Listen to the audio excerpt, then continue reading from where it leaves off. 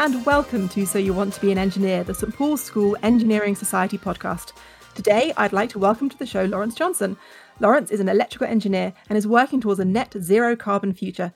Thank you for agreeing to come on the show and talk to us, Lawrence. Thanks, Kate. That's really good, and I'm really excited to be here. This is a new world for me, but this is really interesting. I'm looking forward to this. Fantastic. And our interviewer today is Minsuk, and I know that he has produced lots of lovely questions for Lawrence, and so I'm going to hand over to him. Over to you. Hi. So you worked as a building services engineer prior to going to university and chose electrical engineering with building services. Could you explain why you chose this route? So first of all was, engineering, and why did I choose to go to engineering is one thing. And I find that quite an important question to ask yourself, and why you go into this. And I think, for me, it's about curiosity. And as I grew up, I knew I was a kind of person that liked to take things apart and understand how things work. And that's an important part of I think of engineering and any science. And I can't stand if I can't understand, if I don't know how it works. So, sneakily at home, when my parents were out, I always used to take things apart, have a look and see, well, how does that work? And then try and get it back together again. But, I always knew that was sort of engineering was my kind of thing. But, in terms of building services, I think building services, I sort of partially fell into it, but also then almost fell in love with it, because the way that it has the impact on the environment. I really liked engineering, but I also liked geography and the environment. And it was those kind of lessons that I did at school that really interested me. And previously they always seemed quite distant and not quite so related. But now, having both of those and being able to mix, when you have a passion about one thing, it can cover so many different areas. So you can go for engineering and then actually go, but I enjoy the environment kind of things. So you can sway your engineering into all sorts of different sectors. And that's how I went down that route. And it was a real follow your passion kind of thing as I went down through that. Now, I will be honest, when as a younger engineer, I struggled a little bit to become really kind of focus. So I ended up going to go and do an apprenticeship rather than go and do straight to engineering. And what that helped me to do was really understand that I really loved that kind of engineering thing. I also grew up a bit, I settled a little bit, and I learned to focus and have the ability to go and study better at an older age. But also what it did is it meant that when I did study, I sort of knew what I wanted to do out of that experience, that life experience, and I was able to tailor my studying in a particular engineering, electrical engineering. And of course, because I had experience out in the worked environment before that, I knew I liked the building services and the environmental things around buildings. Also, following up on that question, could you explain how electrical engineering is kind of related to building services? So a building itself is a user of electricity, and it has a lot of technology in it. And it has both things like the power that it uses to heat and to light. And it's important people understand what building services is, because obviously a building is traditionally you employ an architect to design it. You will employ a structural engineer, and you may have a civil engineer. But the majority of other systems that go into it are then down to the building services. So the lighting, the heating, the vertical transport, the fire, the security, and all of those things that are particularly around the users of energy are the things that I'm interested in, and how we make sure that's efficient and how we ensure that the buildings do their part in a net zero carbon world. That's really interesting. And could you briefly tell us about your career? So like I said, I went to started at the young age of, believe it or not, 16. I went to an engineering firm, and that was a long time ago. And it was when we were still hand drawing drawings, believe it or not. And there was this computer sat in the corner, and nobody knew how to use it. And I thought, hang on a second. So I developed, obviously, understanding in terms of computers and using those in industry quite early on. I then, whilst I was there, I chose to do part-time courses to develop my understanding. So I did an ONC and then an HNC qualification, which was part-time, and that was good. And that was funded by my work at the time. I then, after that, realized that to further my career, I then had to go and get professional qualifications. And that's really important as an engineer. And to be able to get a professional qualification, really, you needed a degree, and you needed an accredited degree in a particular area. Hence, I chose to go to South Bank University, which was allowing me to do electrical engineering, but still keep an endorsement with building services. And then since then, I worked as projects and worked on projects, then after finishing that, and then went on to understand, as I worked on those projects, I realized that I really enjoyed the energy side of things and the infrastructure and the big stuff to bring services into buildings. And that's where I started the firm I worked in allowed me to develop my own passions and understanding around those things, to a point where I set up my own specialist group within the firm. And then we even have like our own cost center. I have developed my own team, and we now offer a very specialist service that we offer to clients as part of our engineering firm. And now I'm a partner of that firm over a number of years. So it's quite nice, because when you're passionate about that, it's shared that passion. And as a partner firm, it's important that you're really passionate about what you do. And can you tell us about your day-to-day work? So my at the moment, it's about getting buildings connected and arranging for that infrastructure. So I will obviously I'm part of looking after a business, so a lot of that is quite commercial. So whereas I am an engineer at heart, I have to be quite commercially minded now. And I run a team, and I look after the finances of that, and I also do work winning. But a large proportion of that is about the moving on of our industry and how we are having to change and build our buildings around net zero carbon and achieving net zero carbon in that built environment. So we're now developing new technologies and researching with new technologies, working with universities to be able to bring in new technologies that are being developed as quickly and as rapidly as possible into the built environment to help achieve this net zero carbon. And one of those things is the reliance on electricity is really important. Something, I know it goes slightly off topic, but something's really important is that so in terms of, it's such an important issue to me in terms of carbon emissions and the and global warming. And when you consider that sort of 72% of all carbon emissions are associated with energy, and more than half of that's associated with the built environment, this challenge, the onus is on us to get that right and make sure we build our buildings right. And when you can't build, so one of the things I had to do is look at ways to stop putting gas into buildings, because gas is an emitter, is a natural resource which is emitting carbon. So our reliance on electricity and trying innovative ways to rely on electricity is really important. And that's something that I'm doing on a day-to-day, the research, development, coming up with new ways to deliver projects, really exciting things with solar and batteries and new battery technologies to be able to capitalize on that, and making buildings adapt to when it's windy and not windy, and pull power when that energy is low in carbon or low cost and easily available, and avoid them having to pull power that would normally be available from low carbon, and avoid them having to turn on big gas powered fire stations or coal and things like that. That's really interesting that you have to kind of consider a lot of things. It is. It's an amazing. As an engineer, you have to do a lot of things, and you also have to look after people. You still have to look after a commercial side of things. It's an avenue into such a broad industry and opportunities to allow you to take all sorts of interests forward, no matter what it is. And has your kind of day-to-day work been changed due to the pandemic? Yes, of course. We are, as a consultancy firm that we are, a professional consultancy firm, we are a lot of what we do is hands off. But obviously we are dealing with the construction environment, which has been obviously very much hit. But the work that I do is very much on the early stages generally, not all of it, but a large proportion of it associated with early stages. And there's that work is continuing, which is good. And of course, we're thankful of that.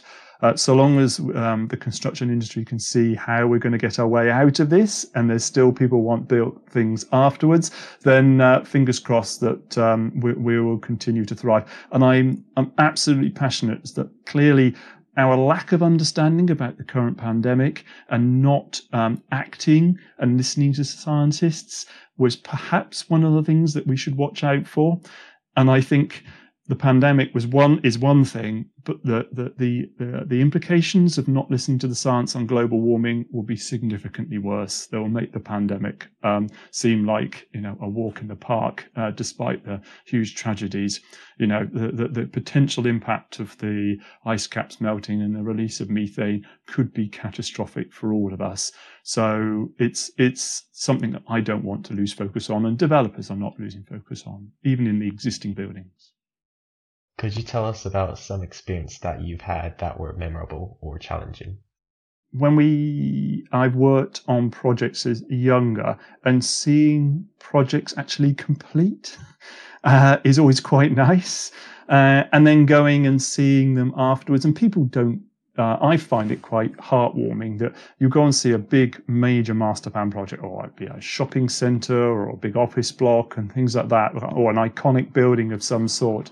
And having seeing that in fruition, seeing that operational, and knowing that you've done your bit, even though unfortunately nobody can see my bit, it's hidden there behind, underneath the ground. I still feel that really, it gives me a good sort of warm feeling inside anyway. And you lead a team with various specializations. Were there any challenges you faced when leading a team, and what skills are required to successfully lead a team? We have to interface with a lot of teams of different specialists, and within the firm we have a lot of specialists. So we have people that deal with acoustics, we have people that deal with lighting, and we have to interface them. And then within my team, you have to recognise as an engineering firm, we still need people with certain specialist expertise within that. Understanding the finances associated with energy is really important when we're putting infrastructure in that transports energy. And I have to then coordinate that with various people. So we have a series of commercial people, we have a series of technical engineering people, and we have and also sort of project management type people are also really important. So I have to bring that together and make sure they create a holistic offering to a client. So they see this smooth service. They forget that this simple question of how do I get my power and how do I make sure it's zero carbon? Can you do that for me? Is really complicated. And I have to take those what seem simple problems and split them up into their individual challenges, give them to the right teams, and then bring them back together again. And that in itself is a task, and that needs a good project manager. And I can tell you, an engineer usually makes a good project manager because they break things down into manageable slots. They're clear and concise with their communication. They have, 80% of the skill sets that are needed to be a project manager anyway. So, and we often have to project manage the whole project process ourselves. So as an engineer, I think it's one of the core skills that's probably the most adaptable to so many walks in lives and capabilities. And there are plenty of engineers out there that have gone on and done some great things. And they often make good leaders. They make good business runners and other such things because they're very analytical. So engineering is absolutely the way forward. And I think it's what's going to get us out of so many problems. It's going to take people like yourself, if you're passionate about engineering, to solve the world's problems that are going on at the moment. And I think that there's a big weight on our shoulders, and on your shoulders. But my goodness, those personal rewards are huge. So it's definitely worth striving for and putting up with the challenges that are on the way. And could you tell us more about the net zero carbon rule? Okay, I have obviously alluded to that. Fairly important, and why net zero carbon is so important, and it's people know that or the man-made emissions of carbon is causing a significant contribution towards global warming.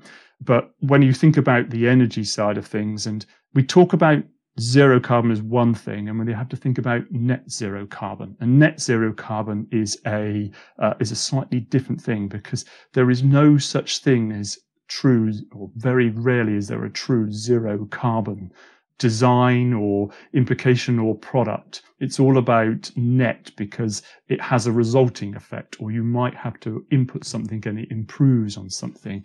So it's important to think, when I think about net zero carbon, I put a little envelope around whatever it is you're thinking. And that will have carbon that goes out and has carbon that will come in, and it will have interface with other things than other emitters of carbon. So it's quite a complicated issue. And so that's why we don't say just zero carbon. That's why we say net zero carbon. And that associated with what I do is obviously associated with energy and how we remove carbon emissions from both the energy side of things, but it must also remember, and I forget about it, the carbon that's embedded in the fabric of the buildings as well. That's really important. And as engineers, though it's not quite my forte, you have to recognise that you might be able to make a building out of lots and lots of thick, heavy concrete, so it has good thermal mass, so it doesn't warm up very quickly, or it doesn't cool down very quickly, and you think that's great. But of course, the concrete itself has a very poor rating in terms of carbon. So yeah, net zero carbon is a very complicated thing, and we're all still trying to get our heads around it. And I think, when I pass the buck on to the next engineer, we'll still be trying to get our head around it and refine it. So yeah, it's a complicated thing. Yeah, it's interesting that it's really complicated about the interfaces with so many other things. Yeah, absolutely, yes. And what recommendations would you have for a pupil still in school who is interested in going into engineering? So absolutely follow your curiosities. So you must understand that you must have a reason perhaps why you want to do that. And even if it seems a little obscure and it doesn't quite fit the bill, explore what that might be. Go find those passions and go and, join some clubs that you think might allow you to explore those passions. Do the little hobbies, have something on the background kind of thing. I do things that I've always explored and made things, and enjoyed the practical side of things and made sure I keep doing that. So it becomes sort of part of your passion. I've got, you can't see it, but there's a 3D printer sitting right here. And I make those things, that I enjoy doing. My car is a battery car, and it's a vehicle to grid car, so it exports the energy to the house and stores the energy when it's low carbon and when it's sunny and things like that, and then plays it back to the house and then exports it back out to the grid. So it's following those passions. I know those are big tangible things, but it doesn't matter how small it is. Get interested in that. Go and do those things and follow those passions. And then that will help you in developing your career. But obviously, all of those passions are good, but you do have to have a fundamental understanding of the world. And that's done from the education that you're getting, the sciences that you learn. And, I struggled with those as younger, but that's okay. It will come. If you do struggle with that, but you still find the engineering, push through that, find your way through it. And absolutely that, you will love what you do, and you'll come out and you'll absolutely love engineering. Very few people go into engineering and come out. They usually love it and tend to always love it. Lastly, would you recommend a career in engineering? We as a commercial firm, we need people like you if you're interested. We need engineers. We need those people coming through, and the world needs those people more than anything. So I would definitely recommend a career in engineering. It was so nice to hear from someone who clearly has two very distinct passions, both engineering and geography, and has successfully combined them together into a career. It shows that you don't just have to be just an engineer. So thank you so much, Lawrence. That was absolutely fascinating, really interesting. Thank you. Thank you, Kate. I'm hoping and I hope, Ms. Eck, you find that that's you follow your passions as you go through. Yeah, thank you. And thank you also, Minsuk. That was a really good set of questions, really insightful. Thank you very much for writing those. Thank you.